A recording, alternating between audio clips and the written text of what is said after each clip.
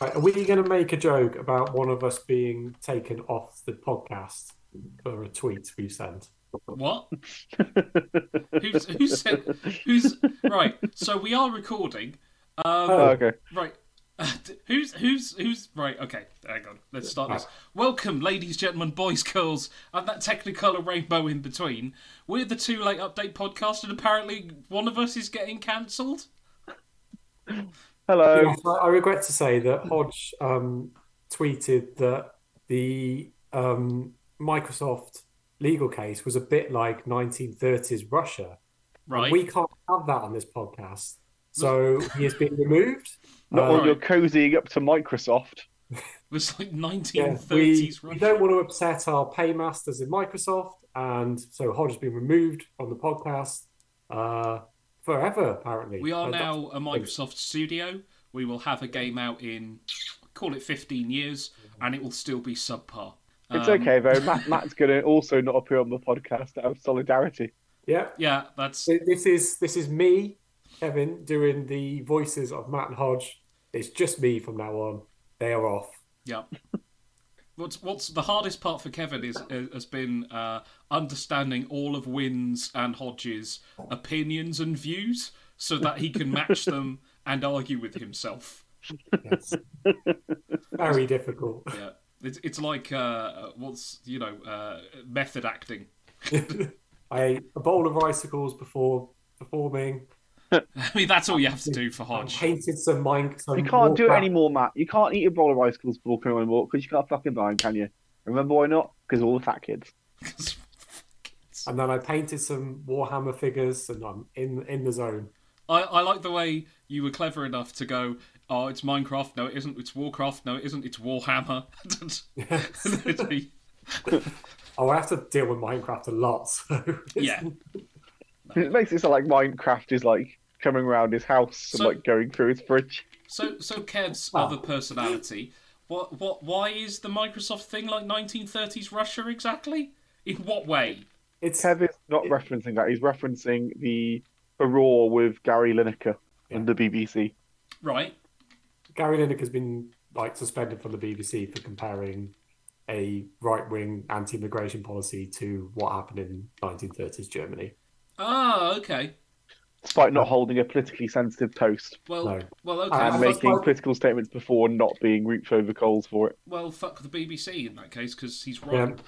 'Cause he's right. And despite the fact that someone who led a BBC news program being able to write for right-wing newspapers only 3 years ago, Yeah. apparently that was okay. Someone who's involved in the news part of BBC was allowed to air his views, but when you say something's anti-government, also they are taking a David Attenborough program off the air. Well, hang on, but that's we'll come back to that bit in a second. Yeah. But apparently nice guy Ian Wright is also refusing to appear on Match of the Day out of solidarity. So the BBC is now moving to a rota model, and Matt, your shift will be in about 2 weeks to Okay. host Match of the Day. I can honestly say I've never much cared for Ian Wright, but well done on him. Good man. Yeah. Well, he was great last summer as well when Alan Sugar started mouthing off about male presenters in the European Championships, and Alan Sugar also allowed to continue to host The Apprentice, but that could also be because it is he's not a direct employee. It is a nor was Gary Lineker. Gary Lineker's a contractor. no, but he's on a contract to a BBC show. You know what I mean, whereas the whole of The Apprentice isn't made by BBC; it's They made by they could sell it to Channel 4 or something. exactly, yeah, but yeah, exactly. What I was going to say was I think the thing with that David Attenborough thing, which is a little bit misleading, and again, who knows what the real truth is, but they're sort of saying that episode was never intended to air as part of as part of a run. It was like a special additional episode they'd bought to put on iPlayer. Bollocks. Right, what was this episode? Was this the episode about... So basically, there's a new David Attenborough program coming Yeah, about wildlife in the British Isles. Yep. And one of the episodes, which tends to happen on the David Attenborough shows now, is they have an episode addressing man's impact on the environment. yeah, they've done that before. Yeah. Yeah, they've done that on Frozen Planet. They've done that on Blue Planet. It's quite consistent. So they did one for this, which was about the erosion of nature in the British Isles, and reportedly it's not being shown on BBC One because they don't want to upset Tories. but it is still going on iPlayer, which I mean, which why I think muddies the water because if the original plan wasn't to have it on iPlayer, you're not going to not upset anyone by still putting it on iPlayer. So I mean, it sounds But to me that they are effectively hiding it on iPlayer from but that's. It's very much sounding like the government is very much in the reins of you are the BBC. We pretty much pay for you. You will not. well, they're in the middle, aren't they, of trying to get a load of Tory mates and members to form most of the BBC's board of directors. Of course they are, because that's what they do. And God. I can't Welcome wait for to state-controlled media. I can't wait for the Doctor Who episodes, right? Where it's back to being a cis white gender Doctor Who, and there's an episode of aliens trying to transfer onto a planet, and Doctor Who has to stop them. And the Doctor has to stop them by blowing them out of the sky with his TARDIS, which now has guns on it. And it's directed by Zack Snyder because that's the sort of shit we're in for, because we are rapidly adhering to insane right wing propaganda times, because that's what they've got, because they haven't got policies, so that's what they've got. They've got culture war bullshit. Because I've said I will quite happily. Sorry, I am going to go on a rant, and maybe this might be the case of me actually like Sleepy Time Mario musicking myself. You guys let me know. But generally, it's a load of old bullshit. The whole bullshit about people coming over here, in terms of our actual spendage as a country, is nothing. It's pathetic. It's not a drop in the ocean. So concentrating on it as a major issue is total bollocks. It's exactly the same with trying to flip it onto transgender people, where you're sort of saying, oh, well, we don't know about whether we should let drag queens or whatever, do story time. That's fine. You just, like, if someone wants to do a drag act for kids, like a fucking Widow Twanky, that's absolutely fine, and no one has any problems with that. And if you as a parent want to take them to that, then you are allowed to.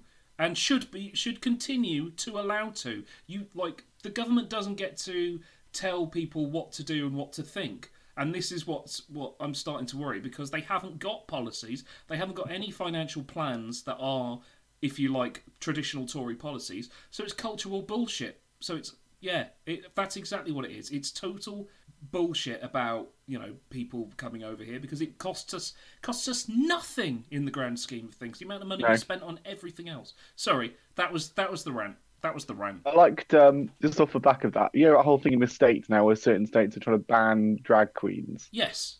Yeah. And I liked a picture someone tweeted earlier which said, "Banning drag queens won't work. The only thing that will stop a bad guy in a dress is a good guy in a dress." Yes. Yeah. And the Jon Stewart little bit of that is fucking brilliant, where he's talking to I think we need our own Jon Stewart. Yeah, we really do. And it's great because we've got him, and he basically says, the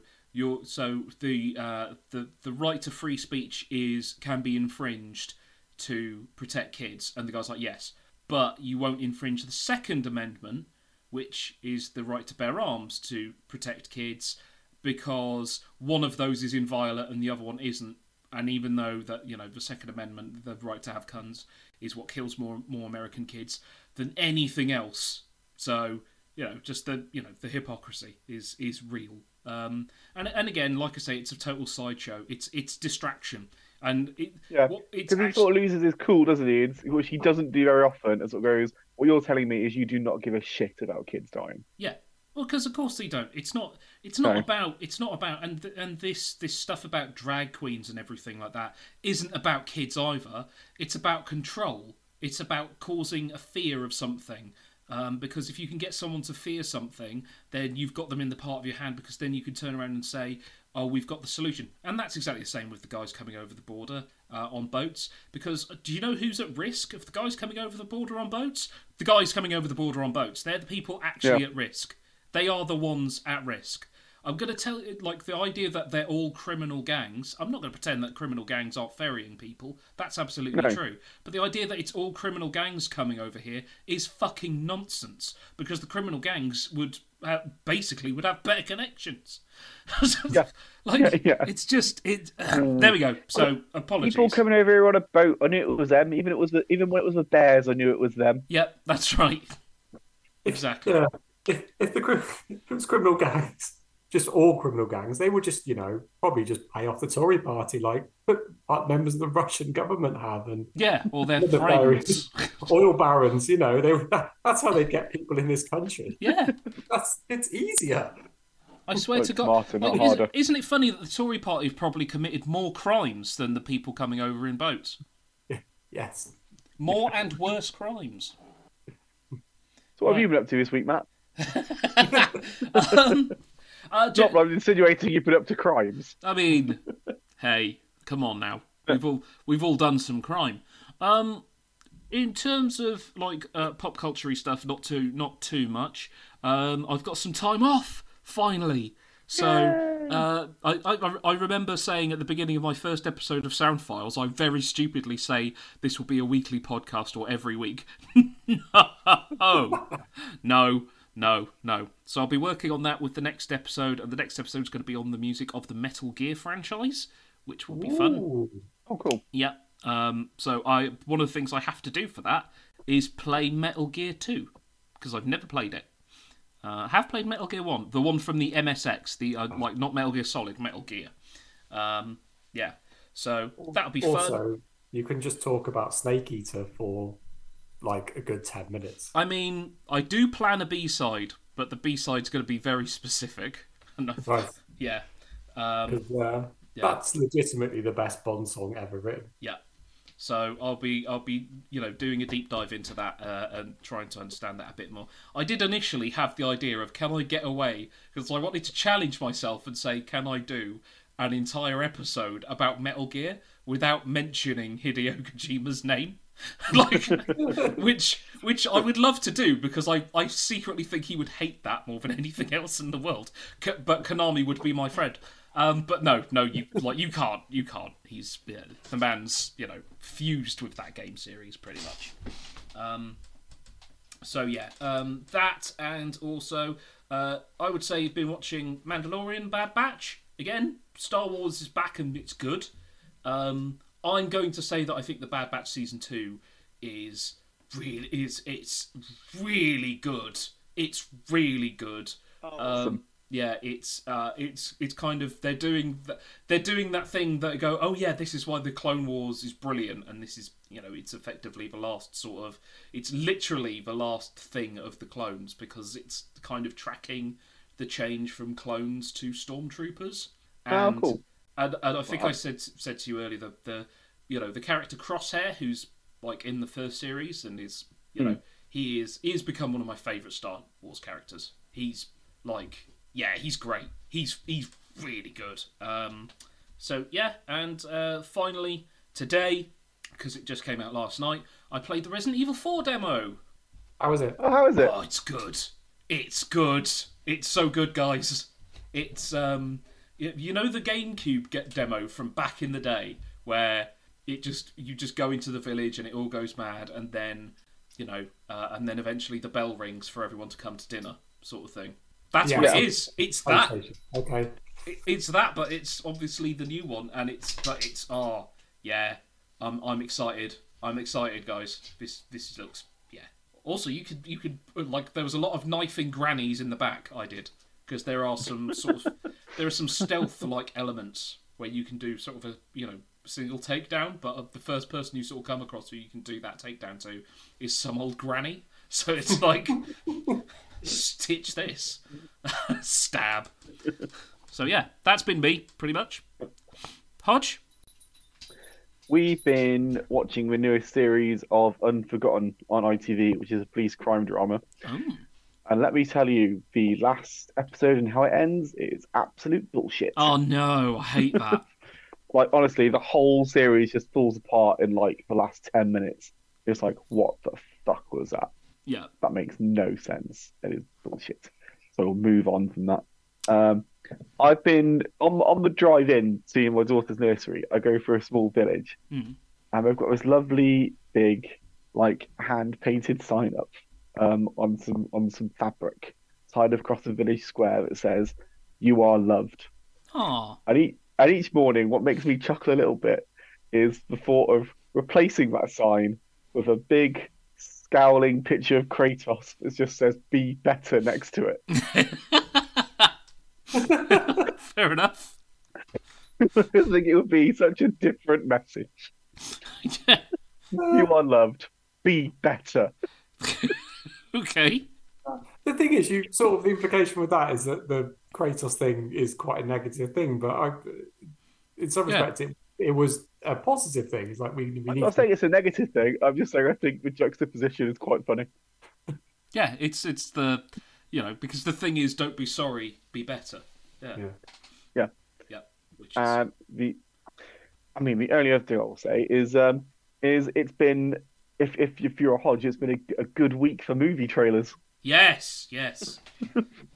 Because the well, to already do this quickly, the Ninja Turtles trailer looks fantastic and exactly what I want out of that kind of film. Yep. Like animation looks stunning, and yeah, I mean, I don't need to see any more Mario movie trailers. I'm sold. We don't need to do any more. I know mean, they're not going to now, but Yeah, but that trailer is pretty good as well. yeah, I thought it wasn't as good as the one before that, but it was just like it doesn't need to be. There's lots of good Easter eggs in it though, like the what's it called? The Tost Arena from Odyssey's in it, on Ah, Battlefield's in it, and you can see the bit where they're making their carts. Beneath the carts, yeah. they're made from the same kind of roulette wheels that you use in Mario Kart 8 to choose your parts. Yes, I'd seen that. Yeah. Good Easter eggs. Yeah. Also, They're doing a Fire good Donkey job. Kong. Who knew? Yeah, yeah. How about you, Kev? Yep. I went to see Fucked Up last night, Oh, awesome. who were very good. Did they sing song about a horse? No, they didn't play anything off the Year of the Horse, Oh, okay. which well, it's it doesn't surprise me in that that's a sprawling like 80-minute concept album about like a wizard and a horse. Yes. They tend to play because they've just released an album which they recorded in one day called One Day. Ah. They played quite a lot of that, and they played stuff off David Comes Alive, and some of the other stuff. Some more of their sort of single track concept stuff. They were very good. That's sort of the fourth time I've seen them. And it was nice to I don't know if you know who Big Jeff is. No. Like he's Down a the pub. well-known guy in the Bristol music scene. He tends to go to gigs and draw Oh, in okay. the front row a lot. But I think it was about this time last year the news came out that he was in hospital with serious burns. Oh, God. So it was the first time I'd seen him last night. He's back out going to gigs. You could see he's not quite 100%. He's still struggling a little bit with movement. But yeah, it was nice to see him. And the band gave him a shout out because I think they Yeah. must know him. Yeah, so that was nice. I have been playing Yakuza 3, which I got the collection a while ago, and I just finished 3. I don't think it's quite as good as the 1 and 2, but it's more focused on him looking after kids in an orphanage. Yes. Which, yeah, like there's this ex-mafia guy who is looking after about 9 kids in an orphanage. Yeah. You spend like quite a few chapters solving the kids' problems, and a lot of the time through fighting. And then towards the end, spoilers, but a rival gang comes and basically just demolishes the orphanage right in front of all the children, which is just horrible. And one of the guys actually like the looking after the kids. One of the other the mafia guys like takes a hammer to his back when he's trying to stop a doghouse, like a kennel being destroyed. Well, he smacks a kid in the back with a hammer, No, basically. he smacks an adult. Oh, okay. The adult is stopping this kid's dog's kennel being destroyed Mm-hmm. while these other What people have they are got laughing. against the kennel? Everything must be demolished. Yeah. And then there's a fight at the end where Kiryu like stops a bull attacking another mafia leader by just holding it by the horns and then throwing it. These games are mad. The one thing I find quite delightful a little bit about the Yakuza games is Kiryu is a member of the Yakuza, right? The Japanese mafia. Yeah. He himself does very little actual crime. He very apart from the beating the shit out of people, he doesn't actually ever, I don't think, actually do anything illegal. He's too busy with all this crazy shit he keeps getting himself into. Yeah, that's true. He's I don't think he actually kills anyone. You know what I mean? Why isn't Kiryu here on this organised crime job we're doing? He rang up. He's finding a kid's dog or something. Yeah, that's right. He's yeah. full of excuses. That one. Fucking hell. Yeah, it's I think it starts off with him being he takes the blame and goes to jail for someone being killed. Yeah, he didn't do it. He's protecting a friend of his and protecting the reputation of the accuser. And then he comes back and he sorts all that out, and there's a whole saga about that. And then he basically retires. So he just keeps getting pulled back in with shenanigans. Yeah. He just wants to look after these kids, but they won't just leave him alone. And it's one of these he tends to be involved in like the last one was a rivalry to become who's the next prime minister of Japan, about this small piece of land that the orphanage is on. It's this is why. Yeah. Anyway. I started playing that one, I think. Yes, and I finished Stranger Things season 4. Oh, cool. Very, very good, that series. Yeah. Very, very sort of depressing ending though. Yeah. Yeah. Yeah, I can't believe they killed off one of the better new characters. Yeah. Do we want to mention the name? Let's not. I don't know. Yeah. Probably. Some. And yeah, one of the other characters is basically in a bad way. Yeah. Yeah, it's quite because the other. Sorry, I can't. Series 2 and 3 tend to end with we have resolved the arc of the season and there's a few things to do. Whereas this one, no, there are actual consequences for this battle. Things are not good. Yeah. Yeah. Things be fucked up. And I've started watching on your recommendation the Vinland Saga, Matt. How are you finding it? Yeah, it's really good. Yes. Yay. I've just got to episode 4, which sort of feels like the prologue in some respects. Yeah. Where a character is killed, and I think it's a bit crazy that, like you said, it's a anime show. Yes. That seems focus on doing a proper Viking TV show. Yeah. In the sort of Last Kingdom or Vikings. So yeah. Yeah. I'm kind of, because season 2 is currently airing as well. However, it doesn't have an English dub, so it's got English subtitles, but not an English dub. So I have to set aside specific time to watch that, if you know what I mean, because also because of all my eyes shit. Yeah, but that would make it harder to watch. Yeah, well, anyway. But it's I'm glad you enjoyed it. Yeah, cool. Yeah. But I forgot. I'm also playing Metroid Prime Remastered, which is fantastic. It is really good. Yeah. I think what someone said is you forget how good that game is because the opening bit is very basic. Yeah. The bit on the space station is very basic, and then as soon as the game opens up properly, you kind of remind yourself, "Oh yeah, this game's brilliant. It's not just that space station bit." And I haven't played it since it first came out, really. So or when it was first played it, so I appreciate it in a different way now. And it makes the Mario All-Stars re-release look even worse in comparison. Yeah, it does. Look at what you could have done. Yeah. This. Yeah. Anyway. Not even the best version of some of those games on that collection. I'll pick that up at some point because I played it through to about halfway I think it was about 5 years after it came out, and then just never picked it up. I can lend it to you, Cav. I got the physical version. Oh yeah, that'd be great. Oh, that's that one final thing. That's the other thing. Is that I'm still going through Crisis Core on the PS5. Oh, yeah. And that's because that game is probably only supposed to be about, 10, 15 hours long? But they keep offering you missions to do, and then I have to do the missions. And that's ballooned it to 40, 50 hours. And it's and I don't know why, because the missions aren't good. They're not particularly. It's go here, fight the enemy, end the mission. But I'm locked in now. I've done too much of it as a sunk cost fallacy.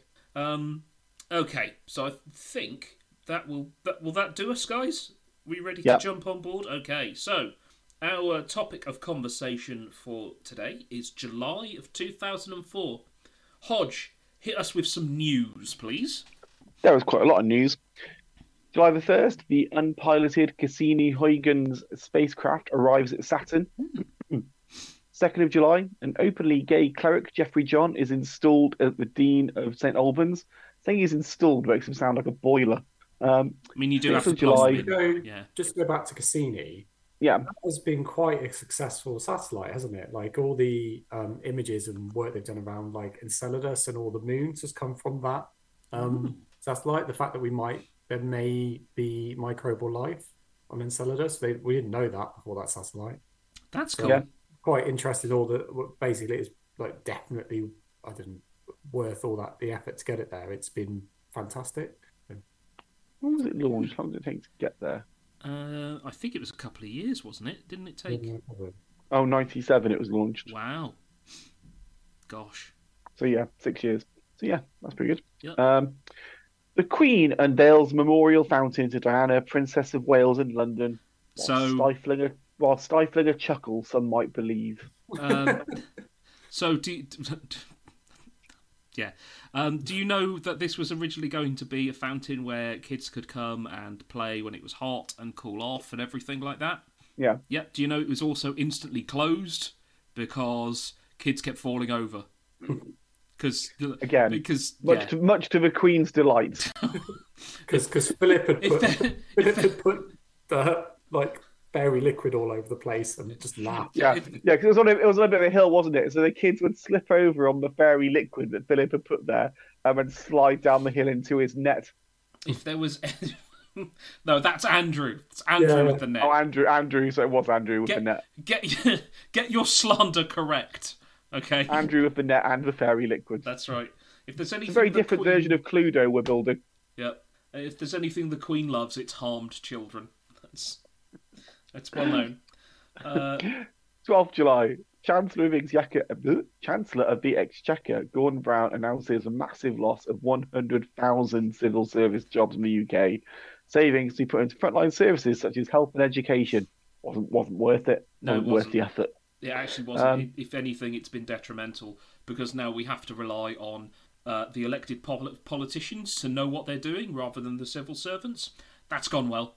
That's gone really well. Because they can just leave, can't they? Just be ousted and replaced by other people who don't know what they're doing either. Also, it's a popularity contest. It's interesting though, because one of David Cameron's big things in the run up to the election in 2010 was like, we need to get rid of civil servants and invest in frontline services. Like, well, Labour had done that, so like, I don't know. I think the thing is, nobody likes bureaucracy, right? So when you say we're going to get rid of the bureaucracy, everyone goes, yay! And then you go, why does nothing work? Well, for things to work, you need a competent bureaucracy. Oh, yeah. Why do loads of contracts just go to people's mates? Well, yeah. 13th, the Countryside Agency publicises a new countryside code in advance of the right to roam coming into effect in September across England and Wales. So I put it saying sort of the right to roam was quite a big thing that came in, wasn't it? Really, you were allowed to. You couldn't go anywhere before. You could just like stick to the path, and now you can. I think it was more to stop people from claiming areas as this is my land type dealy. Which, I think it depends on the area. It's probably more important to some areas than it is to, me. Yeah, I mean, joking aside, it's for public's right to access certain public or privately owned land, lakes and rivers for recreation and exercise. Yeah. Is the definition. 14th July, the Butler Inquiry releases its report mildly criticising the government in their use of intelligence relating to weapons of mass destruction in Iraq. the 15th of July, the BBC broadcasts a documentary on the British National Party, in which undercover reporter Jason Winn infiltrated the BNP by posing as a football hooligan. The programme results in Mark Collett and Nick Griffin, the leader of the party, being charged for inciting racial hatred in April 2005 for comments made in the film. In a news story you can best describe as, of course. I think the BNP got the last laugh, though. Did they? Well, I suppose so, a little bit. Their policies are basically... that's right. They're basically government policy now. So, yeah. Just on the Butler report, I forgot to mention, I'm playing a Dark Pictures anthology, House of Ashes. Oh, yeah. Which is it's the... adapted from the Butler report. Supermassive anthology series, a bit like Twilight Zone, but for narrative-based games, horror games. So this one, you are playing a group of Marines that think they found some of Saddam's chemical weapons and go into ancient ruins, and turns out it's vampires. I mean, I'm not being funny. If Saddam had vampires, right, then the war is justified. I'm just saying that. I'm putting that out there. If Saddam had vampires. Yeah, we didn't find any WMDs, but we found like vampires. Yeah. Because they're more likely. Did they find any WMDs? I don't know. I can't attend any of their meetings. They only hold them in the dark hours now, and I'm not working that late. Yeah. And finally, on the 19th of July, the government announced backing for the Crossrail project.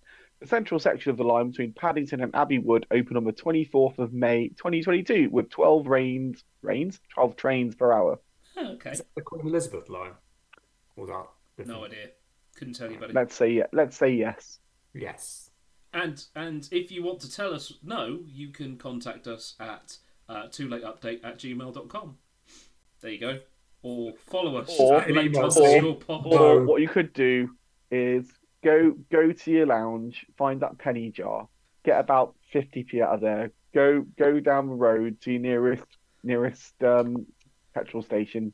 There'll have a hot drink machine there, and then you can put the money in, get a cup out, press the button, and get yourself a nice warm cup of shut the fuck up and move. What period of time do you live in where people have like a lot of change and get a drink for 50p? I was going to say, got loads of change because they'll be able to spend any of it. Shut the fuck up will cost you at least $2.50. Yeah. I don't drink it, as you can tell by listening to me. No, because you won't. Exactly. Yeah. That's the joke, Matt. Thank you. Yes. Okay. Shall we go on to music? Yeah. Please do. Yeah. So we have a bit of music news as well. July 11th, McFly debut at #1 in the UK album charts with Room on the Third Floor. They break the record set by the Beatles as the youngest group ever to debut at #1 on the album charts. People get very upset and annoyed when someone breaks one of the Beatles' records, even when it doesn't mean shit. No, there are more people buying albums now than there were when the Beatles were new. Yeah. Well, there's not now. Well, you know what I mean? Even then. Yeah. No, it's not now, Kev. Thank you for making sure I understood. I don't think we're travelling in time each time we do this. I'm just saying there's significantly less albums being bought now than there was 20 years ago. And significantly less than was when the Beatles were named. Because when the Beatles were popular, the only way to listen to an album was to buy it. Yeah. So they were more popular. But yeah, it was the population's bigger. So it's got to get broken at some point. Yeah. Well, no, it's not even that. It's just they're the youngest. It's not even like the most selling, is it? No, it's just that they were younger. Yeah. We're also all overlooking the fact that they're just better than the Beatles. Time will tell. In 100 years. Time will tell. Yeah. Will people be talking about McFly or the Beatles?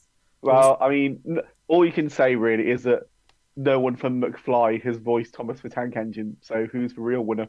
Yeah. Matt has had enough of my shit. Matt is done with my shenanigans. I'm just waiting. I'm waiting for it to be over. When title of your sex tape. When the Thomas the Tank reboot starts. That's right, and it is a member of McFly. That's going to be... No, they're all voiced by McFly. They're all voiced by McFly. No, Thomas is going to be voiced by Chris Pratt. Oh dear. Right, let's move on. So our first album is a fucking brilliant album, and it's The Future Heads by The Future Heads. When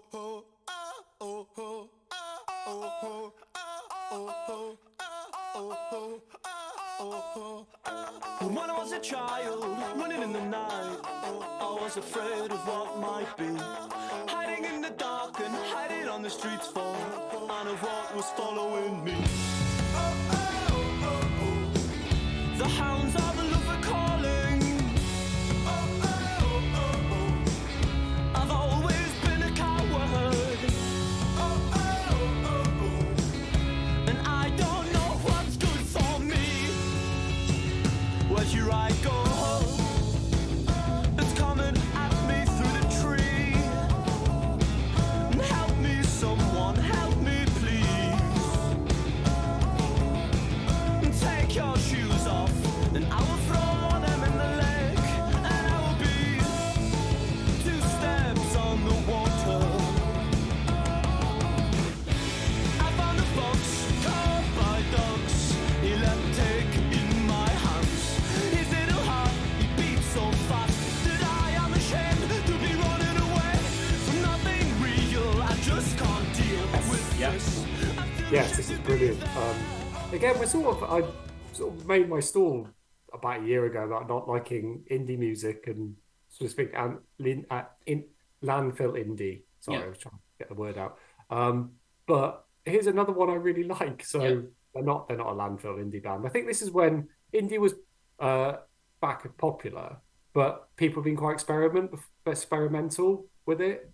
So yeah, the Future Heads sound quite different to the next indie band, and everyone sounded really different. So there was really good stuff. So see, it's funny because they're not a punk band, but they feel more punk than a lot of other indie bands. Let's put it that way. Yeah. So and this has got some great tracks on it. Hounds of Love, Jesus Christ, what a great cover. We I've got a story about that, but it's not fun for anyone who wasn't there, so I'll keep it under my hat. Is that the one where you were forced to sing it? I was forced to sing the wrong version by someone going, "Oh yeah, we've definitely got it on this karaoke playlist." I'm like, "This is the thing. Like, it's wrong. I can't sing this if it's the wrong." Like, yeah, that was fun. But also like False Conversations and stuff. Decent Days, Few Decent Days and Nights. Yeah, it's a great album. I really love it. I want to go listen to it. Just thinking about it, I want to go listen to it again. And they brought in some quite different elements. Like there's a lot of a cappella style, like chain singing. Not singing, but like singing. Which I think a number of other bands like kind of almost copied off them. Yeah, a little bit. Yeah, the Fratellis ring to mind that there's a lot of bits and pieces sort of copied from. Well, not copied, but they didn't invent it. But it's that sort of feeling. But I remember having this album and I played this over and over again. And it was like most of the tracks were on my, my playlists and stuff. Like I say, thinking about it now, I want to go listen to it. It's that good, which I don't often do with albums, even when I like them and we talk about them on this. But this one, it's like I haven't heard this for a while. I actually want to go listen to it. So good. Okay, probably underappreciated classic from the mid-noughties. Yeah. I think. But it's a shame because they sort of didn't go as far as a lot of the other bands. No, came up around that time. Like they didn't, like a lot of them got to headline Reading at some point, whereas Future had sort of quietly slunk away, which is a bit sad. Yeah, I'd be interested to know what happened to them. I think they were just a bit. I think they were a bit not complicated, but I think they were a bit harder to sell than some of the other bands. Yeah, what's your vibe? What's your thing? And almost, yeah. It was. I tell you what, it could be. I reckon if they'd come out maybe 5 years ago from now, they'd have been very popular when there was kind of an 80s resurgence. Because I think there's an 80s vibe going on in there somewhere. Again, it's one of these that maybe I'm the wrong person to do a podcast about music because I don't have a great music vocabulary. But there's like they feel retro, but maybe the wrong kind of retro for the time. That's again terrible use of language. Keeping it in. That's how we do it. I know what you mean, though. Yeah. They're a lot like not the Hives. Is it the Hives, Meg Drum. No, White Stripes. They're a bit like the White Stripes and that. They've got a similar kind of feel to them. Yeah, no, I can see that. I'd say it's kind of interesting because depending on how you talk to, they're nowhere near as shit as the White Stripes or nowhere near as good, depending on where you fall on the White Stripes. So in balance, they're the same then. Yeah. I was saying I liked the White Stripes before I saw them live. Okay. I think the albums prior to Reading 2004 were good. That was one of the worst things I've had to sit through. I didn't even sit. Yeah. Yeah. Again, I might have a little look and see if I can figure out what happened to for Future Heads, because it might be one of those things where they all just ended up in different bands or something like that. I think they're still a band. Okay. Next up, we've got the Hives, Tyrannosaurus Hives.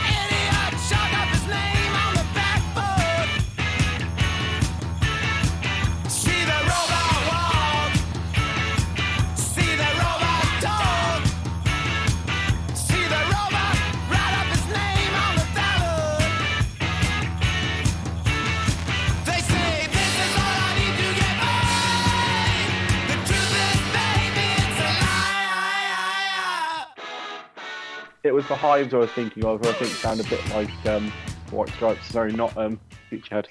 Oh, okay. Well, the Hives are part of that garage rock scene from around this time that came out of kind of the Strokes. Yeah. The Hives are a lot more punky, more traditional rock and roll, married with that, I think. Yeah, the Hives kind of go back to the Rolling Stones kind of vibe. Yeah. Yeah. There is a lot of Mick Jagger in Hives as a lead singer. This is the follow up to your new favorite band, which was their breakout album. I think "Walk Idiot Walk" is the breakout song on this one. Oh yeah, I love "Walk Idiot Walk." Yeah. Interestingly, they've got both two songs were used for Gran Turismo 4, "B for Brutus" and "Uptight."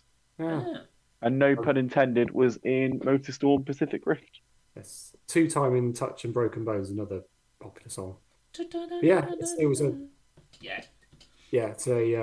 was a good follow-up. It's not as good as its predecessor, but it sort of kept them going as a really fun rock and roll band who were really great live around this point as well. So I think actually seeing the Hives live made me like them more. Like I always just quite liked them, but when I've seen them live, I think they've been great. But I don't think it's because they are a high energy band.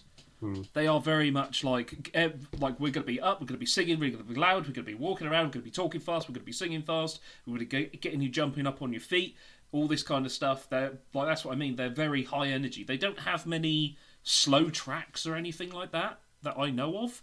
Like even when those ones which are maybe not hugely high speed, there's usually a very fast tempo going on.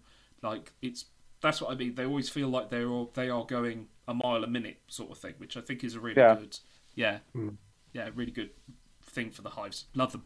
Yeah. I suppose we haven't talked about them before now, but probably just never got to them just yet. I think there's probably only 2 albums you'd probably focus on with them. True. Yeah. And so cool. Taking Back Sunday, Where You Want to Be. So we are also in this time about to get into getting emo is going to be a massive thing all of a sudden. Three Cheers for Sweet Revenge came out this year. I don't remember what month, but it was this year.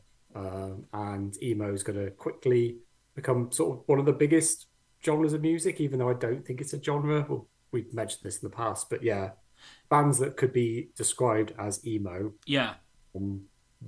Became big around this time, and Taking Back Sunday were one of them. I Which is get. their second album. Yeah, I think it's kind of. We've spoken a little bit about this before, but it's something that almost started as a derogatory term that then. Cheer up, emo. Yeah. Well, actually, emo started as a term in the mid-90s, and it sort of felt like something very different to what it became when it became popular. Like I said, I don't know if I said in the past that Weezer were referred to as an emo band. Yeah. Stuff like Super Heaven and is it Jar?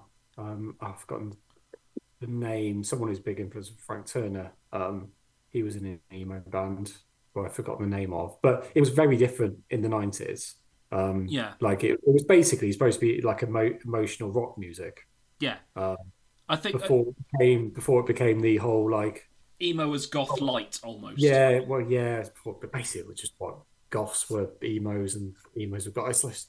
Yeah. Again, I don't think it's a genre. I don't think it's a consistent genre of music. I mean, like one emo. It's the same as when they lumped in all like Slipknot, Deftones, Limp Bizkit, and Korn all together and said they're new metals. Like those are very different bands. Exactly that. I think that's what I was thinking of when I said we've kind of discussed something almost being used as a pejorative term, and then it just kind of becomes, well, how do you describe something that has a similar vibe? Well, it's emo. This is slightly off topic, but slightly on topic. There was a recent interview with one of the producers at Square Enix about Final Fantasy 16. Bear with me. Right. And he got annoyed because they asked, was it difficult to change from Final Fantasy 16 from an action game and it used to be a JRPG? And he actually took exception to the term JRPG because there is a perception that particular series of that JRPG is somehow not as good as a Western RPG or or just calling something an RPG, which I found interesting because it's Dark Souls and Elden Ring and all that, they are technically JRPGs. They are RPGs that are made in Japan, right? And then you've got something like Persona, which is a turn-based combat game, which is also considered a JRPG. But they are actually completely different games altogether. They don't play anything like each other. But then there was also the idea that JRPG also means that it's anime-inspired, that it's teenagers saving the world, you've got a beach episode or something like that going on. So I just found that interesting. Maybe I'll shift that around in the episode, but I found it an interesting sort of thing of when you people come to use terms to lump things together, which actually which end up not being descriptive of what's actually. Shall we talk about the actual Taking Back Sunday album now? Yeah, sorry, you pulled it round. I wondered how you were getting there. But Yeah, I now see the link you're making. Yes. I think that's a good point. Yeah. The person I was thinking of is Jonah Matranga, and he was in the band Far. Yeah. Who were a mid 90s emo band. I mean, Taking Back Sunday, all right. Yeah, we saw them last year about this time. Yeah, they were pretty good supporting Alkaline Trio. Yeah. Another band who had been called emo, but anyway. This album's all right. I think that this and their first album are pretty good. Yeah. Yeah. Next up, we've got one which we've sort of, but not really covered before. I'm assuming that's why it's on here. Yeah. We only decided to record today last minute, and otherwise I might have put some more albums on here because a Dillinger Escape Plan album came out this month, but I hadn't listened to it. So I put this one on here because Hodge has referred to the album cover in the past. Which is it's Cattle Decapitation and Humanure, which you might remember we did for our scariest album covers because it's pretty gross. It's the one with the prolapsed anus of a cow and human faces made out of shit, basically. Yes. Yep. I've not listened to the album, sadly. I do like Cattle Decap, though. So yeah, fair enough. Carry on, Kev. I'll let you sort of carry on. Yeah, so the next one I brought in was Sparta Porcelain. So Sparta were one of the bands that came from the breaking up of At the Drive-In, along with the Mars Volta. Mars Volta went like prog indie, definitely prog. Yeah. Sparta were more influenced on the hardcore side, and yeah, I remember seeing them in Reading 2006, and they were really good. But they didn't really do much after this album, I think. And finally, I put this one down because I know Hodge is a fan, but again, last time I did this, Hodge didn't like the album. Hodge, They Might Be Giants, The Spine. Do you like this one? I don't like this one either. Okay. I'm going to stop bringing up this band. They release an album every year. Sorry. Off topic, on topic, I just started rewatching Malcolm in the Middle again. Yes. Yeah, That's a great one. Yeah. So, cool. So, we'll go to quick aside as well. Sparta Porcelain, all I can imagine is someone going, "This is Sparta," then kicking someone, and instead of pushing them into his hole, the foot goes right through him and he just smashes into a million pieces. And he's like, oh shit! There we go. Do you want to have a quick rundown of the top singles and albums? Yes.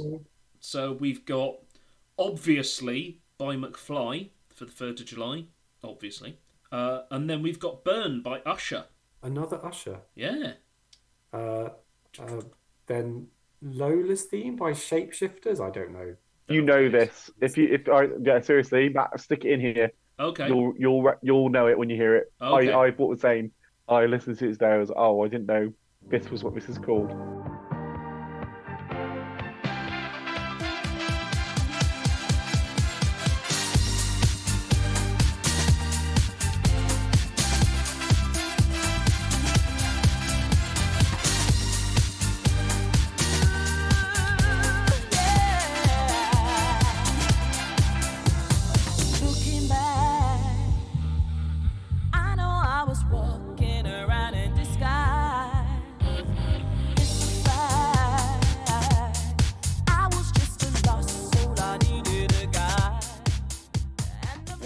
Okay, so this might be the moment to talk about this band because I don't know if we're ever going to pick their album as something to talk about.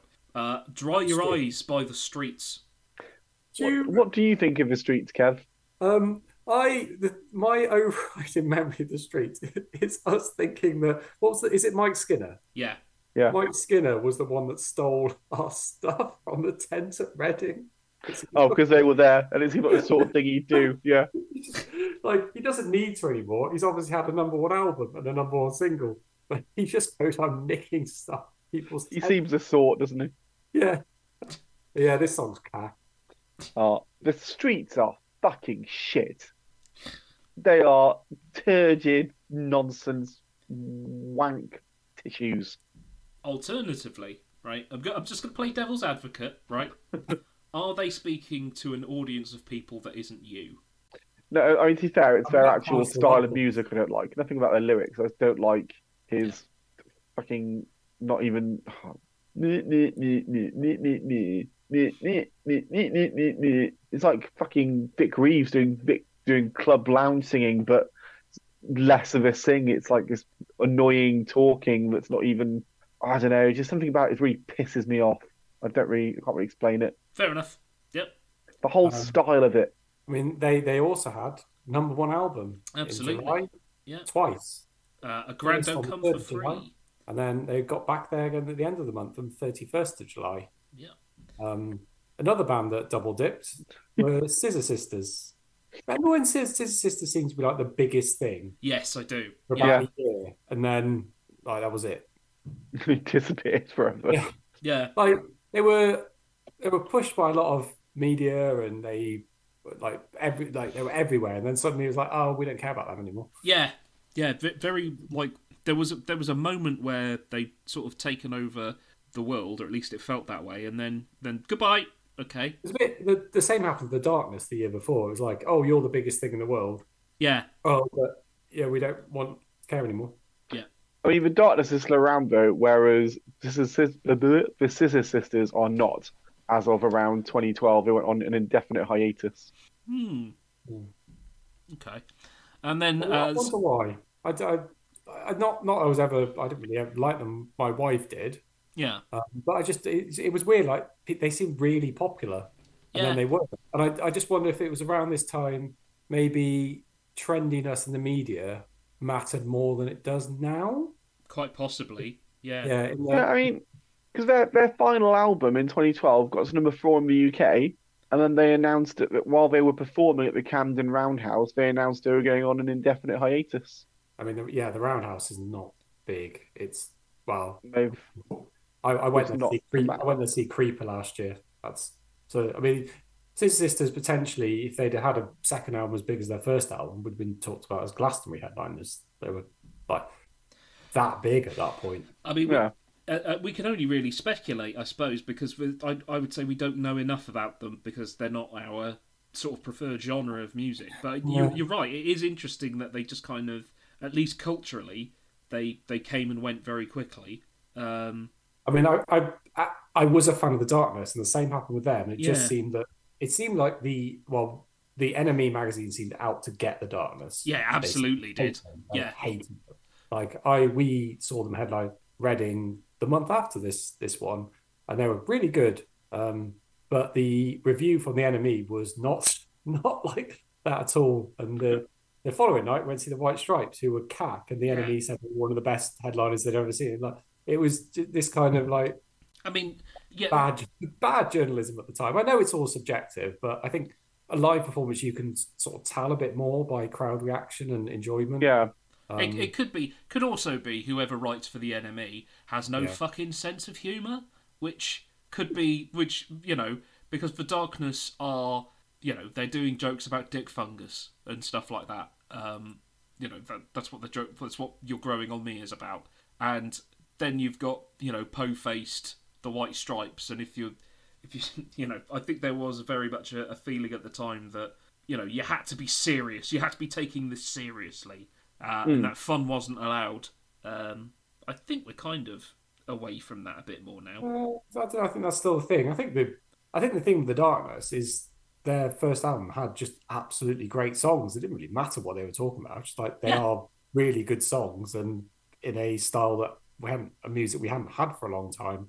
Whereas I think that they did sort of usher in a lot of revivalist classic rock, but. Yeah, because I remember one of the complaints being that, they're just trying to be Queen. And it's like, yeah, Queen are great. We haven't had anything like Queen for a very long time. And then we had The Darkness and Muse. So then we had exactly too much Queen. But yeah. And then McFly as well with, Room on the Third Floor, which we sort of talked about. Definitive proof that they're better than the Beatles. Of course, yes, because the Beatles haven't had any number one albums. All right, what are we moving on to? Films. Let's talk about films. Yeah. Okay, so we'll start at the bottom on this one. The Village. It's M. Night Shyamalan. What a twist! What a twist! Twist I saw coming a fucking mile away. Yeah. I didn't, and I enjoyed The Village. I mean, that's fine. But it is just about the twist. This was the point where he became a bit of a meme. Yeah, and it's like, oh, what's the twist? Yeah, and that's the thing. And I think I've said this. I think I said this in a previous episode that if you're going to have a twist in the film, you shouldn't expect a twist in a film. That's the point. You should be constantly looking out for it, and then direct you would direct someone's attention to something. So. To be fair, it actually does it right. It directs your attention to something at the very beginning of the film, and then only once at the very end of the film does it bring it back. But I think the other thing is the Village just isn't a good film. It's not interesting in and of itself to get you to watch it because nothing really happens.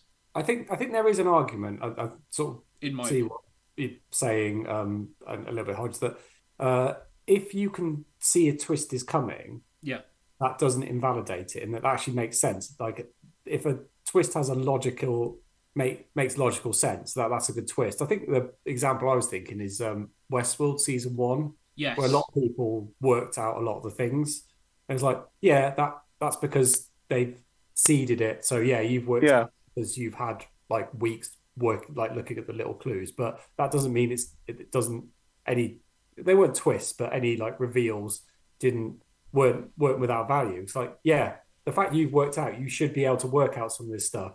Otherwise, it's not going to make sense when it's revealed. But Yeah.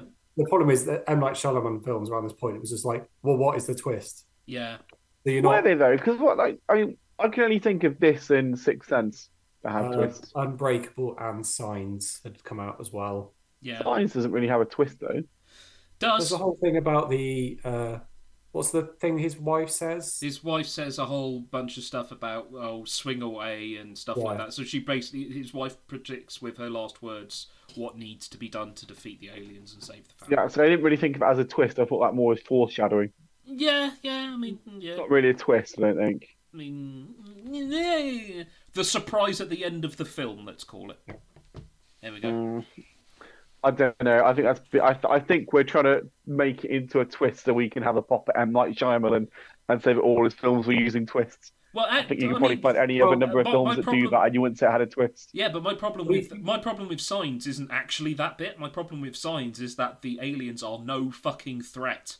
They are stopped by wooden doors and water on a planet. They're not. Look, they're not rude. They won't go in unless the doors open for being invited. That's what I mean. Look, they may be here to conquer, but they're not. They've got manners. Also, Mel Gibson hitting others with a baseball bat 'cause he doesn't want them in his country. It has a different connotation now. Yeah. Oh dear. It's also worth pointing out that in Matt's defence, The Village is on Roger Ebert's most hated list. Yeah, there we go. I don't know if that's an official list or something he keeps on his fridge that someone saw once. Walks past it and mutters to himself. But if we want to talk about really genuinely shit films, but they're like objectively shit films. Catwoman. Yeah, I was going to say, if he hated The Village, at least The Village is competently made. Yeah. It works as a I don't like it, but the logic in it is sound and it's not dog shit. Halle Berry gave one of only 6 actors in history, there were 5 at the time, to possess both an Oscar and a Razzie after winning for this. Yeah. She collected it in person and walked out onto stage, feigning tears of joy, and gave acceptance speech. I'd like to thank Warner Brothers for making me do this god-awful piece of shit movie. Oh, I like Halle Berry. I like her basically. A response to this is like, yeah, what happened? Yeah. Like I made it. It was bad. What are you gonna do? So isn't Sharon Stone the enemy, and she owns like a cosmetics company? Yes. Yeah. Yeah. I went to see this in the cinema with your partner Hodge. Oh, did you? I've never seen this. Yeah, we all went together in the. I think we were all stayed in Cardiff that summer, and a weekly we haven't got much money, but cinema was cheap in those days. We'll go see a film. Why? So we're gonna go see. So Catwoman has. I think I saw quite a lot of these because of that. I saw Village, Catwoman, and a few of the others we're going to mention in the cinema. Isn't she even not Selena Kyle in this one? I don't know. I can't remember. I think she's like Someone Pride or something. I want to say Kitty Pryde, but that's an X-Men. No. But yeah. Yeah, she's Patience Phillips. Patience. Really? Right. Okay. Yeah. So she's not even Selena Kyle. There's no Batman. This is. They don't mention Gotham or any kind of DCs. They don't mention the name at all, according to the things I'm looking at. No, it's basically like what they've kind of done with Venom now, but I mean Venom is better than this. Oh yeah, and there's not many films you can say that about Venom. Venom's all right. I mean, that's what I mean. Venom is campy fun. Yeah. This is just bad. It makes no fucking sense because I can't even remember. So her plan, I think, the villain's plan is to sell makeup that will kill people. Maybe. And it's like, I've got to keep that under wraps. People will know when the makeup starts killing people. Does she develop a makeup that makes her skin impenetrable? Yeah. Yeah. It's ridiculous. But this is depressing. Go on. Though a box office bomb upon release, the film still held the distinction of being the highest-grossing female-led superhero film of all time for 13 years until Wonder Woman 2017. The thing is, Until the next. Supergirl, which came out before this, was also shit, right? And I don't think there were many ones in between. There can't be. I mean, Elektra wasn't very good. No, and what people keep doing is going, what it is people don't want to see female-led superhero films. No, but what they would like is female-led superhero films to have the same level of quality and input as the male ones do. So and the thing is, you'd sort of go, no, we get it now, guys, and then you sort of go, oh, well, I just watched Black Widow, so you don't, because that film is shit. It's just so. Yeah, I don't think Black Widow is shit. I think that's the whole everything's either amazing or shit thing. Black Widow is all right. Yeah. So Captain Marvel broke $1 billion, didn't it? So that's even more. Yeah, but Captain Marvel's good though. Yeah, it's very good. Yeah. But as is Wonder Woman, apart from the last act. Yes, which is DC's problem, is that they don't DC has a lot of problems. Yeah. Wonder Woman was their best film until The Suicide Squad. Yeah. And then they did Wonder Woman 84, which we won't talk about. No, because it's not for now. No. Yeah. That's the whole thing. Yeah. Okay. Then we got the Bourne Supremacy. Which Bourne one is this? It's the second one, I think. Oh, okay. Yeah. I really like the Bourne films. I think, I don't like Bond films. Yep. Because, I think if Bond films had stayed set in the 60s, they would have been good because he's a 60s character. Yep. I feel like the Bourne films are what a Bond film would be if it was set in the early noughties. Or what it should be, you mean, yeah. Yeah. Like, he's not like a spy who just announces his name to everyone. Yeah. And just goes into shenanigans. He's like, it's the idea like there's big crowds, I'm going to hide in crowds. I'm a spy of the modern era. But I think and the fighting choreography is very good.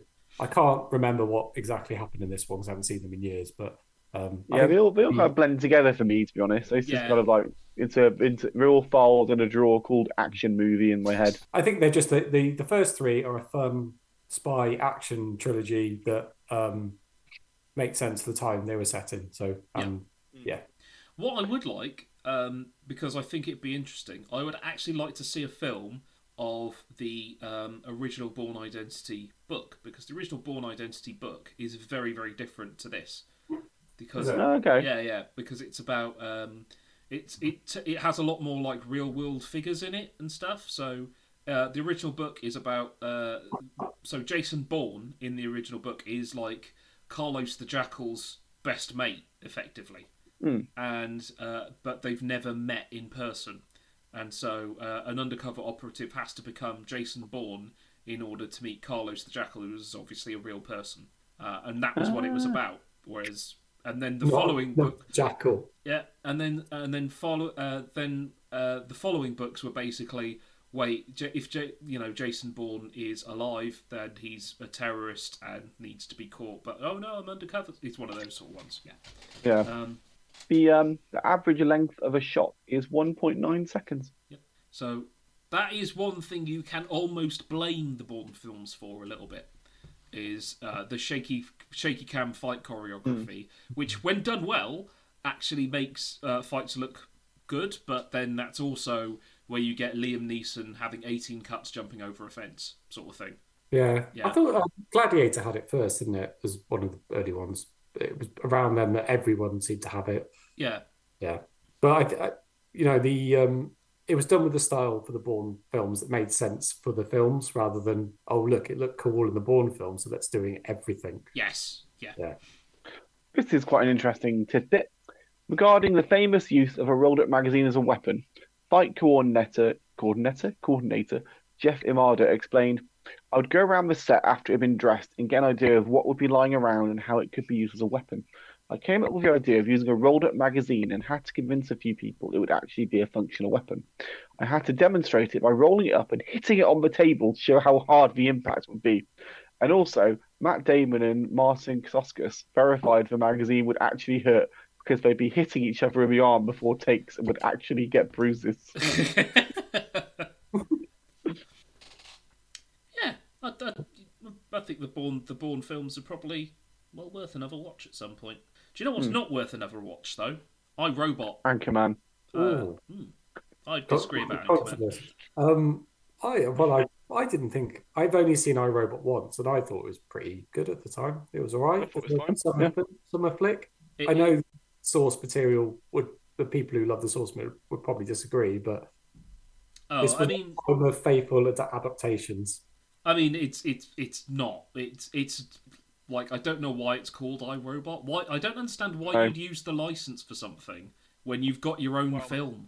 They probably didn't have to buy the license because it's probably public domain. No, it's not that old. No? No, the Asimov stuff isn't. I know you're right. No, of course you're right. No, it wouldn't be. But I don't know why they bought the license. Yeah, I think the license, the name iRobot was well known enough that it would have. That's probably it. Sense to make a film you can. Oh look, we've got a film based on the book. I did not realise that Alan Tudyk is the robot. Oh, that makes sense. Now that you say it, I can see it. Yeah. Famous robot Alan Tudyk. Yeah, he's everywhere. You can't get rid of him, which is good. Will Smith plays Will Smith in this, as he does in everything, which is fine. Will Smith is nice and charming enough, unless you mention his wife, in which case he slaps the shit out of you. But you know, this was very much when he was Will Smith, the most charming man in the world. So this was when every summer there was a Will Smith movie. Yep. It's just it's forgettable, and it's not very. I just don't think it's a very good film. It's fine. Hello. There you go. So two interesting bits from this. One of you need to this one take with a pinch of salt, because I can't find the reference for it. But when Will Smith walked into his first iRobot meeting, the first thing he said was, "I have to save the world in every movie I make." Everyone present who cherished the complexity of the script felt their hearts sink in their chest. Right. Yeah. But more interesting is when Rogue One, a Star Wars story screenwriter Gary Whitta was asked on Twitter to name a screenplay that made him say, "Damn, this is a great screenplay," he responded, "Hardwired by Jeff Vinter, later rewritten heavily and turned into iRobot." Okay. That does happen. The legends say, for example, that what's it called? Pacific Rim started as a Neon Genesis Evangelion script. Okay. That's what, like, again, legend, but it happens because maybe you can't get that made, or people or someone decides no, I don't want this. I want something different. Yeah. It's like how I'm fairly sure Picard season 1 was a Mass Effect script at some point. Oh, I would believe that. Yeah. Apparently, season 3 is good and worth watching. I've heard that. I've not watched any of it yet, but I will watch it. I would even say. So apparently, people say, if you deliberately stayed away from season 1 and 2, that's fine. You can just watch season 3 as its own thing. Fair enough. Because we know what I think about Star Trek Picard season 1 and 2. Anchorman: The Legend of Ron Burgundy. I quite liked this film. I thought it was quite fun. I thought this was wildly. Yeah. Everyone loved it. It was one of those like cult classic that everyone loved. Yeah, it's got loads of quotable things, which I'm sure I've even heard you use, Hodge. 50% of the time it works 100% of the time. No, two things here. No. One, when I said I was joking when I said this, but I would also say I do not like this film as much as everyone else does. Fair you enough. have not heard me quote it. You're thinking of the Simpsons quote I use, which is, "You can use facts to prove anything. 98% of all people know that." Okay. I couldn't tell you a quote in this film, and the whole lamp thing, because I've seen it on T-shirts. Yeah, the lamp thing is kind of fun. It's I love lamp. Okay. And that escalated quickly, of course, which is well known. But my favourite bit of the film is where is the thing where you can write anything on a teleprompter, and Ron Burgundy will say it with 100% conviction. And yeah, then... I don't. I want to make it very clear. I don't hate this film. I do think it's quite funny. I'm just not as in love with it as the rest of the world appears to be. No, that's fine. Yeah, I've moved on to talking about the film now. I think this was because people can't see me giving you the finger. I can't see you giving me the finger. At the time, we got a lot of these summer funny films that just weren't very good. Yeah. So I think when one came that was actually genuinely funny and good, I think people really got behind it, and it was. Oh, I'm going to ask you a question now, right? What was the last good comedy film that you saw that wasn't an animation? Because I don't think comedy as a film is it's not the right medium, or it's currently out of favour. Let's put it that way. The silence is telling me everything. I can't. Here's where, I mean. Or is it just because I've put you on the spot? No, I generally can't think of the last time I saw a comedy at the cinema. Yeah. I don't think we all seem to be low-hanging fruit comedies in more recent years. Yeah, I think to see a comedy. I mean, the last sort of, as in a genuine comedy, not an action film or a comic book film with funny bits, an actual comedy. I can't remember the last time I went and saw one, or even the last time one was out at the cinema that I would even consider going to see. The last one, I can tell you what the last one was that I can remember. It was it's Knocked Up. That's not very good though. No, I didn't say it was good. I did say it was good, but that was the last one I saw. That was overrated. That. Yeah. I remember people being very. That might be the last one I saw. Yeah, because I don't think they. Does Clerks 2 count? That. I mean, no. yes. Well, that's a long time ago. Yeah, I suppose it does. Yeah. What was the last film? So the last comedy I even remember being released at the cinema was Holmes and Watson, which was apparently fucking terrible. Which again, I only remember because of Will Ferrell's in it. Isn't that something? Yeah. Yeah. Yeah. So okay, right. So but Anchorman I think is kind of a delightful film. It's part of Will Ferrell has a series of films sort of set in and around the 1970s, which I think are very funny. There's this one.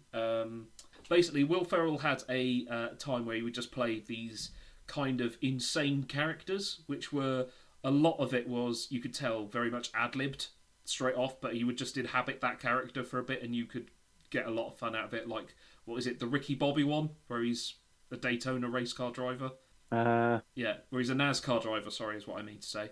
And there's the one where he is a bastard, like, it's in the 1970s. They set it in the 1970s so that a 6'3" white dude would be the tallest person in basketball at the time. Yeah, and I think at the end of the film they invent the alley-oop. Like the throw it to me while I'm in middle-air and I'll dunk it. And everyone's like, what? What are you talking about? That's insane. Sort of thing.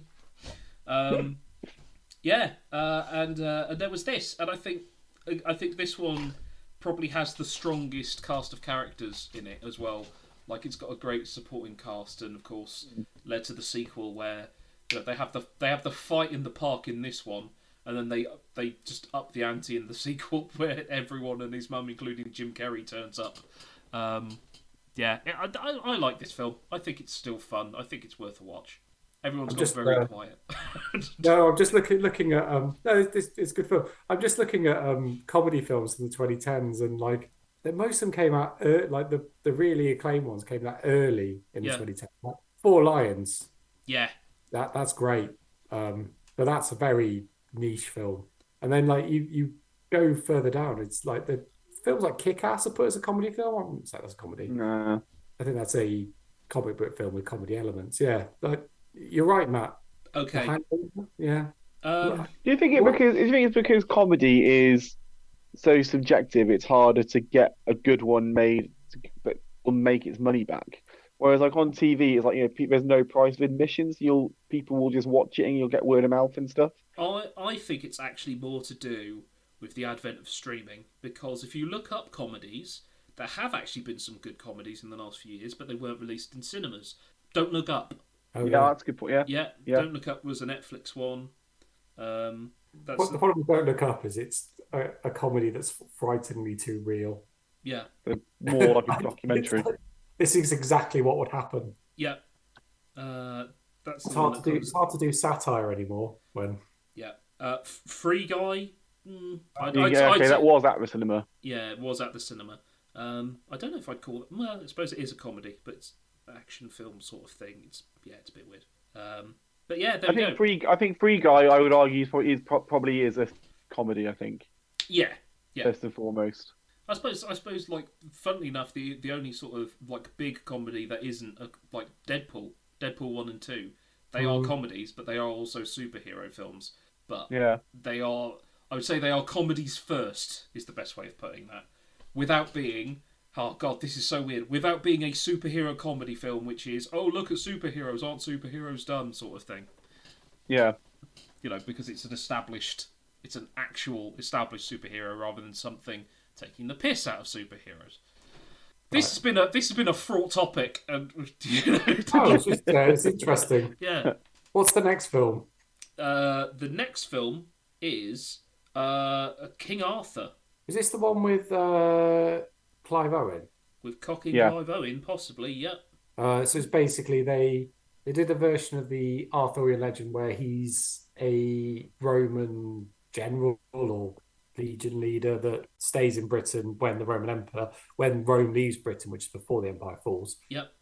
And he becomes the king. Slightly, it was more like, here's a story of Arthur that's based in reality. Yeah. Rather than anything else.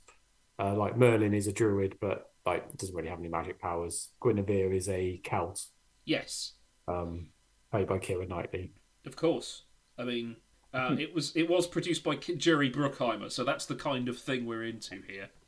I think I saw this in the cinema. I saw a lot of films in the cinema that summer because of. Yeah, I'm pretty sure I saw this with Hodge at the cinema. I'm thinking of Troy that we saw. We did see Troy at the cinema. Yeah. I mean, they're different films and myths. Well, Troy isn't a myth really. No, but I don't think I saw this, but I know I did see Troy with you. Yeah. Oh no, I didn't see this at the cinema. I saw it on DVD a few months later, and remember finding it a bit underwhelming. Like, it's all right. The idea, I kind of feel like there's no historical evidence for Arthur, but I sort of feel like there's so many stories that it's probably an element of truth to it. Yeah, again, I don't mind. Funnily enough, we talked about this in the previous episode about Robin Hood. I don't mind there being like a few sort of films that explore what could have happened, as long as they're decent films. And I mean, this one is pretty much an action adventure. I think it was again riding the coattails of stuff like Lord of the Rings and Gladiator. So everything has to have a big set piece battle, even if that makes no sense. So yeah. I've got 3 facts for you. Go on. One of which I'm only going to mention because you used about Gladiator. The Gladiator link is that the horse ridden by Bors, Ray Winston, in this film, is the same horse that was ridden by Russell Crowe in Gladiator. Ray Winston will have loved that. Russell's horse. Whispers, Langstown whispers, it's all about the in-play. I can't pronounce his name.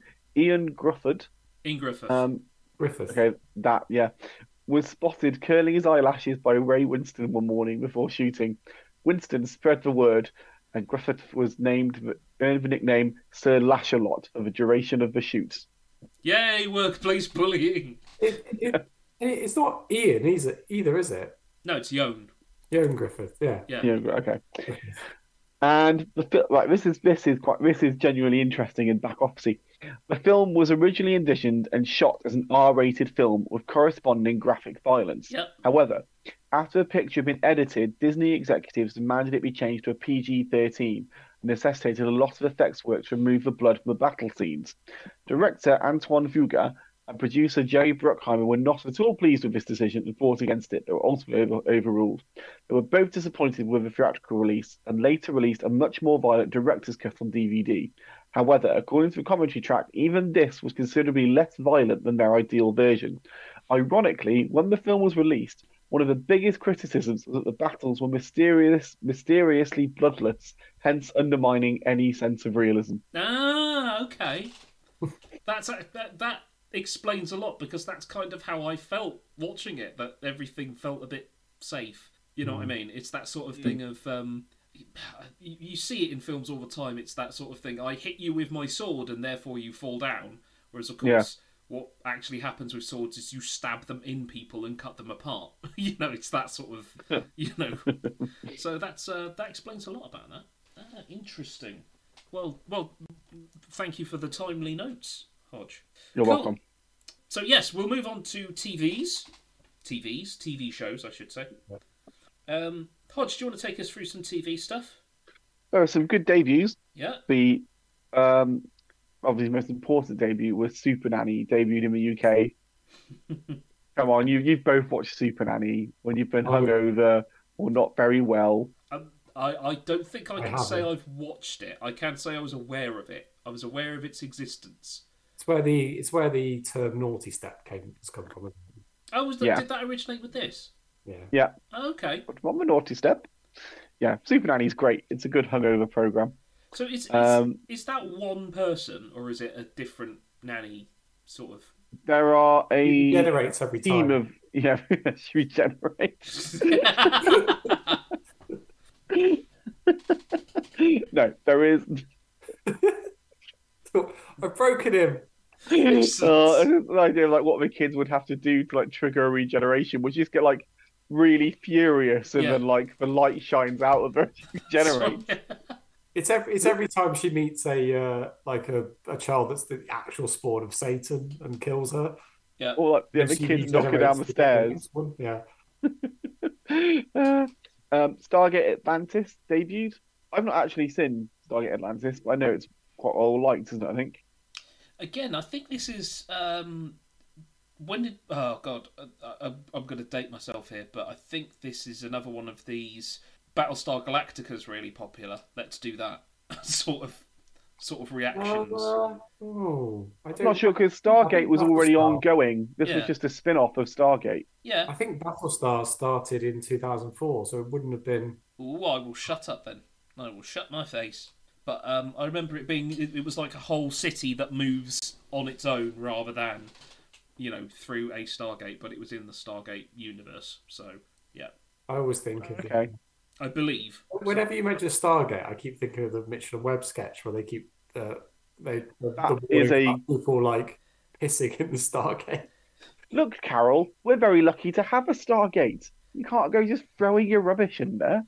It's a great series of sketches. Okay, so no one here really likes Stargate Atlantis. No. Any love for when did the miniseries air? I mean, the first series aired in 2004, so I don't think it was a reaction to Battlestar. No, so I will rescind my comments. Yeah, besmirching poor Stargate. I don't know.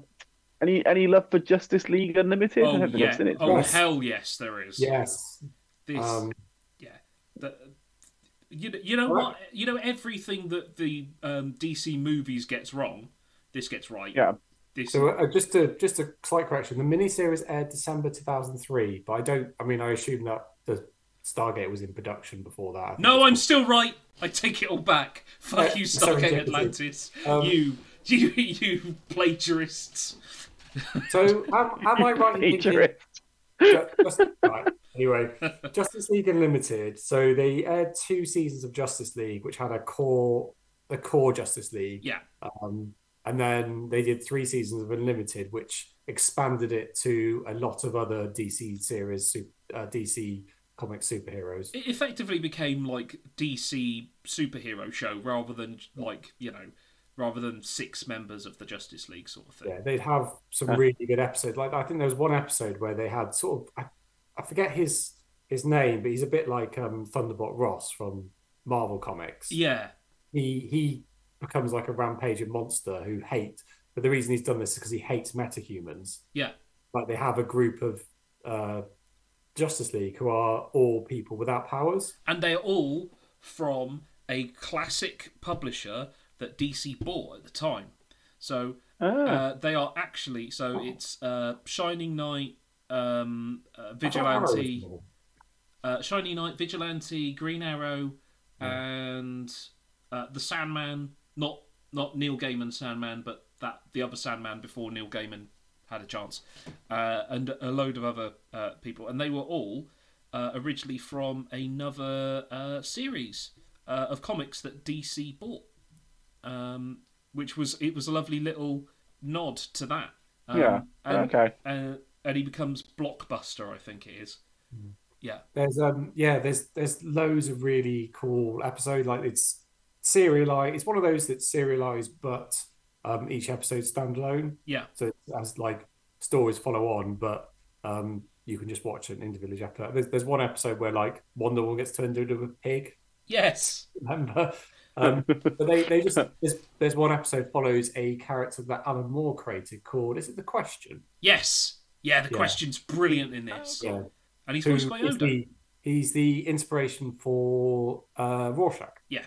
Question. Yeah. It's the voice cast in this is great as well. It's I'd really recommend watching it if you haven't, Hodge. It's a really, really great series. Yeah, it's fantastic. There are so many good episodes in this. There's like an episode of the android Amazo where he's coming back to Earth, and Amazo can copy any ability he sees.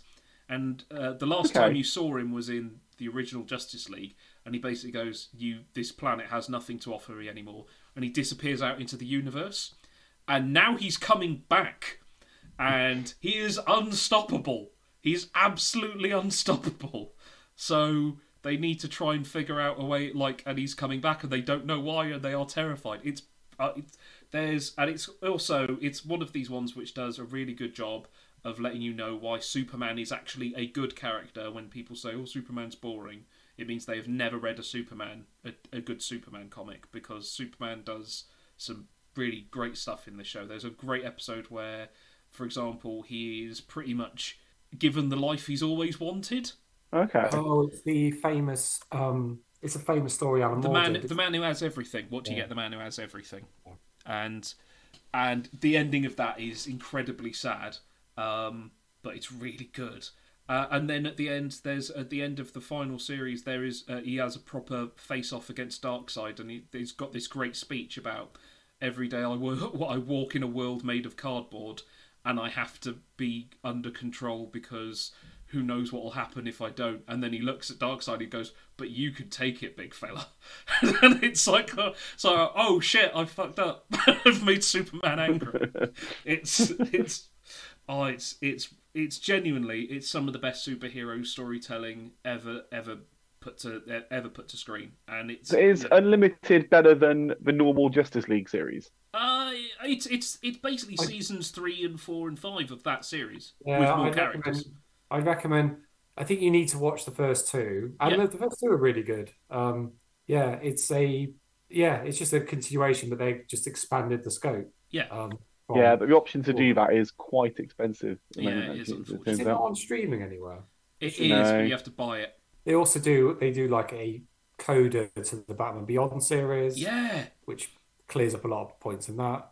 There is a Suicide Squad episode before anyone sort of even thought about the Suicide Squad. They just call them Task Force X because it was still a Saturday morning show, so you're not going to put suicide on the on the thing. There's a really cool through line throughout one of the series about like an inciting incident that causes the Justice League to become villains. So they go to an alternative universe where that happens, and there's always like the idea that the reason that happens is the Flash is killed, as the Flash is a really popular part of the group, and the group falls apart when he dies. And they address that with a like the finale of season 4, which is really good. Michael Rosenbaum plays the Flash. He was also at the time playing Lex Luthor, so it was quite a cool little nod there. So it's a really good show. It's one of those. It's made with a love for the DC universe that the films rarely show. Yeah, it's one of my favourite moments is in Justice League Unlimited, where the Flash and Lex Luthor have a brain swap episode, and Lex Luthor is in the Legion of Doom at this point, which is fun enough in of itself. And then someone he's in the bathroom and he's had a chat with another villain, and the villain goes, "Hang on, aren't you going to wash your hands?" And he goes, "No, because I'm evil."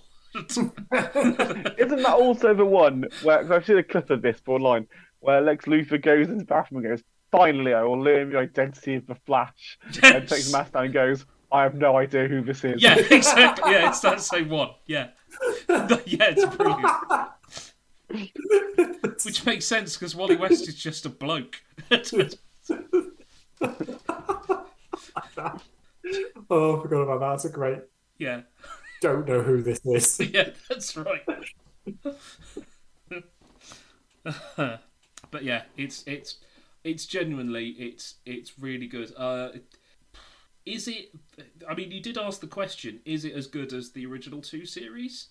Yeah, actually, it probably is better. Because they've got a wider cast, they can do more with it, and that like some of the plot lines are like about humanity not trusting the Justice League anymore. Yeah. Because it's like someone sort of goes, they've got a giant orbital space station with a giant space laser on it, and someone points that out, and they're like, "Oh yeah." No, but they're like, "Yeah, but we're the good guys," and they're like, "You say you're the good guys. How do you like?" It doesn't quite get like Watchmen levels of. Well, I think they reference Watchmen, and there's a bit where like they have the original 7 members of Justice League. Yeah. And like I think Green Arrow says, "Who watches the Watchmen?" It's like there's a group of the sort of subset of the Justice League and say, "Well, we do. Yeah. We are there. If any of these step out of line, we will stop them." Yeah. Yeah. And it's it introduces other great characters like Booster Gold and things like that, who becomes he's one of my favourite DC characters now, because he's got that sort of thing of, if a real person became a superhero, they would probably do this and make those sort of mistakes. Yeah, I want to watch this again now. I do as well. Yeah. I'm gonna listen to the future heads. I'm gonna watch Justice League Unlimited. Hell yeah! Get my 2004. Yeah. Annoyingly, you can either buy Justice League Unlimited as the complete series, all 3 DVDs, all 3 sets. Yeah. Or you can buy Justice League, the complete series, which has the 2 seasons of Justice League and the first 2 seasons of Unlimited, but then you can't buy the 3rd season of Unlimited anywhere. Right, okay. Yeah, that sounds useless. Yeah. I think we'll watch Young Justice Invasion. I don't think I finished watching it. It was impossible to do it. It was a pain in the ass. I haven't seen it, no. I haven't seen it yet. I watched the original ones. But none of the new ones. Yeah, no. Yeah. Is this? Are we being punished for not having HBO Max? Yes. Yeah, we are. Yeah, we are. Really. Yeah. But I've said before, this is the thing I can't stand about when these things decide we're going to make our own Disney Plus. It's like, are you going to bring it to the UK? No, then fuck off. Don't pretend it's a good thing. That sort of thing. Although it means we didn't have to suffer through Gotham Knights, the TV show, which is apparently garbage and was cancelled after about 7 episodes. Was it? Oh, poor Castiel. Yep. That'll teach him. One more. Where things to recommend in TV is that the Nickelodeon show Rocket Power ends.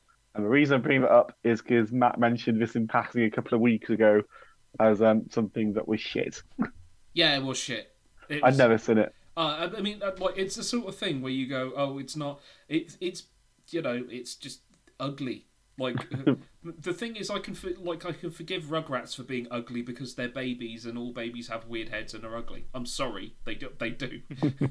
Even babies I love have weird heads and are ugly. But Rocket Power is like tubular, awesome kids with skateboards. Like that. No, not with that. No, get in the bin. And we haven't done games yet. Haven't done games. No. God, we haven't done game. So this is because there is one game to talk about, and I have, and even saying that, I didn't play it. So the game on the list is Tales of Symphonia. I played it. but I didn't get very far because basically, if we'd have had this conversation when you were talking about JRPGs and Western RPGs earlier, Yeah. I would have had something to say about this because I think I played a few Tales games. I Yeah. played one all the way through, and it was one of those like you get to fight the big bad, and then like, oh well, okay, I feels like this is appropriate time. No, no, now we've got to go somewhere else to fight the big bad. And the Yes. game did that about 4 times. So I tried to play this when I think it was remastered about 10 years ago. It's actually, you're right, it did have a remaster about 10 years ago. And also, I think in the last week or 2 weeks, it's just had another one.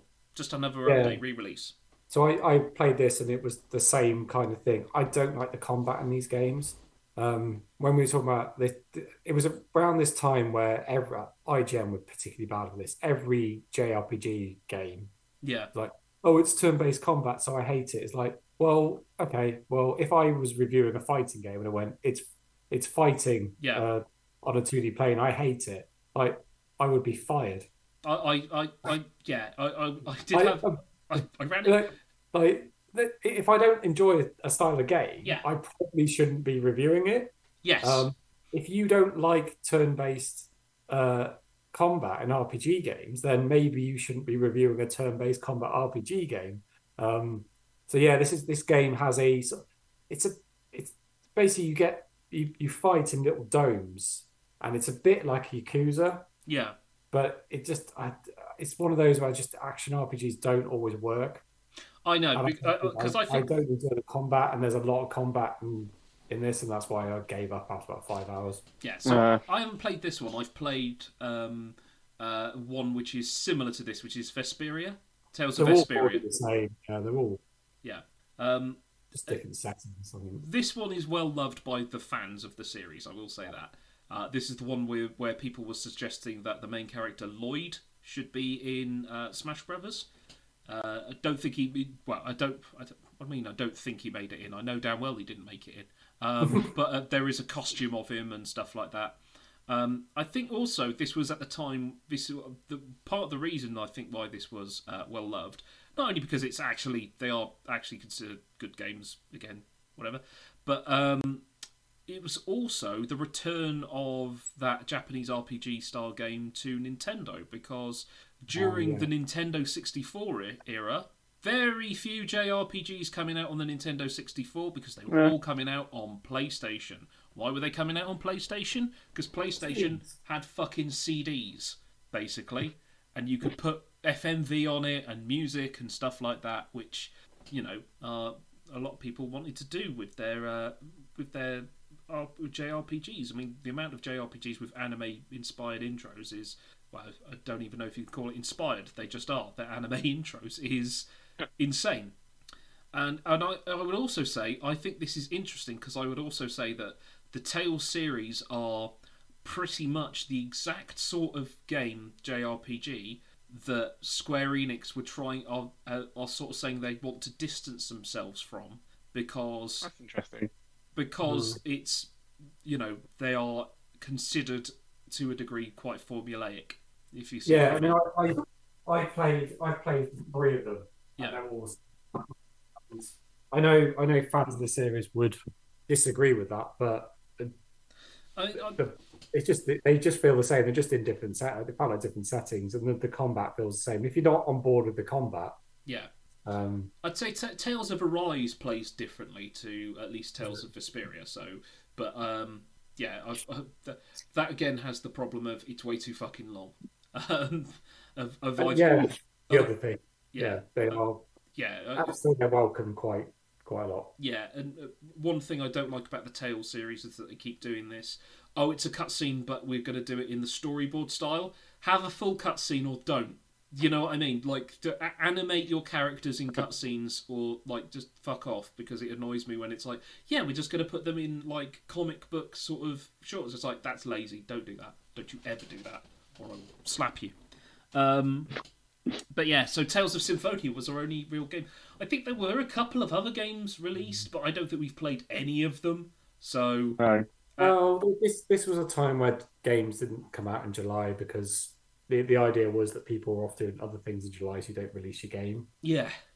So yeah, it's not a surprise. We found this with a few Julys. We tend to have a lot of films, not much TV. It's funny actually looking at the films that we don't have any. Well, no, that's not true. Actually, we do have a couple of blockbusters. I suppose for Bourne Supremacy was a blockbuster, but they weren't. I would say there weren't any effects-driven blockbusters. And then I just saw King Arthur, so I'll shut up. Shut up. You know. Also, the month before this, Spider-Man 2 came out. Okay.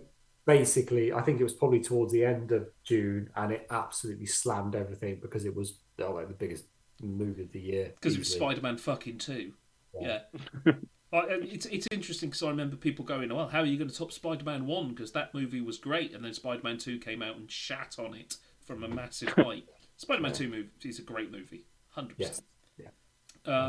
Yeah, so... If the dice had been slightly different, we would have talked about Spider-Man 2, the game, and the film. Yeah. Oh, that'll be a conversation for another time. Speaking of the dice, I will roll for our next month. So, our next episode will be on March of 2011. Just remains for me, really, to say that I've been Matthew Winn.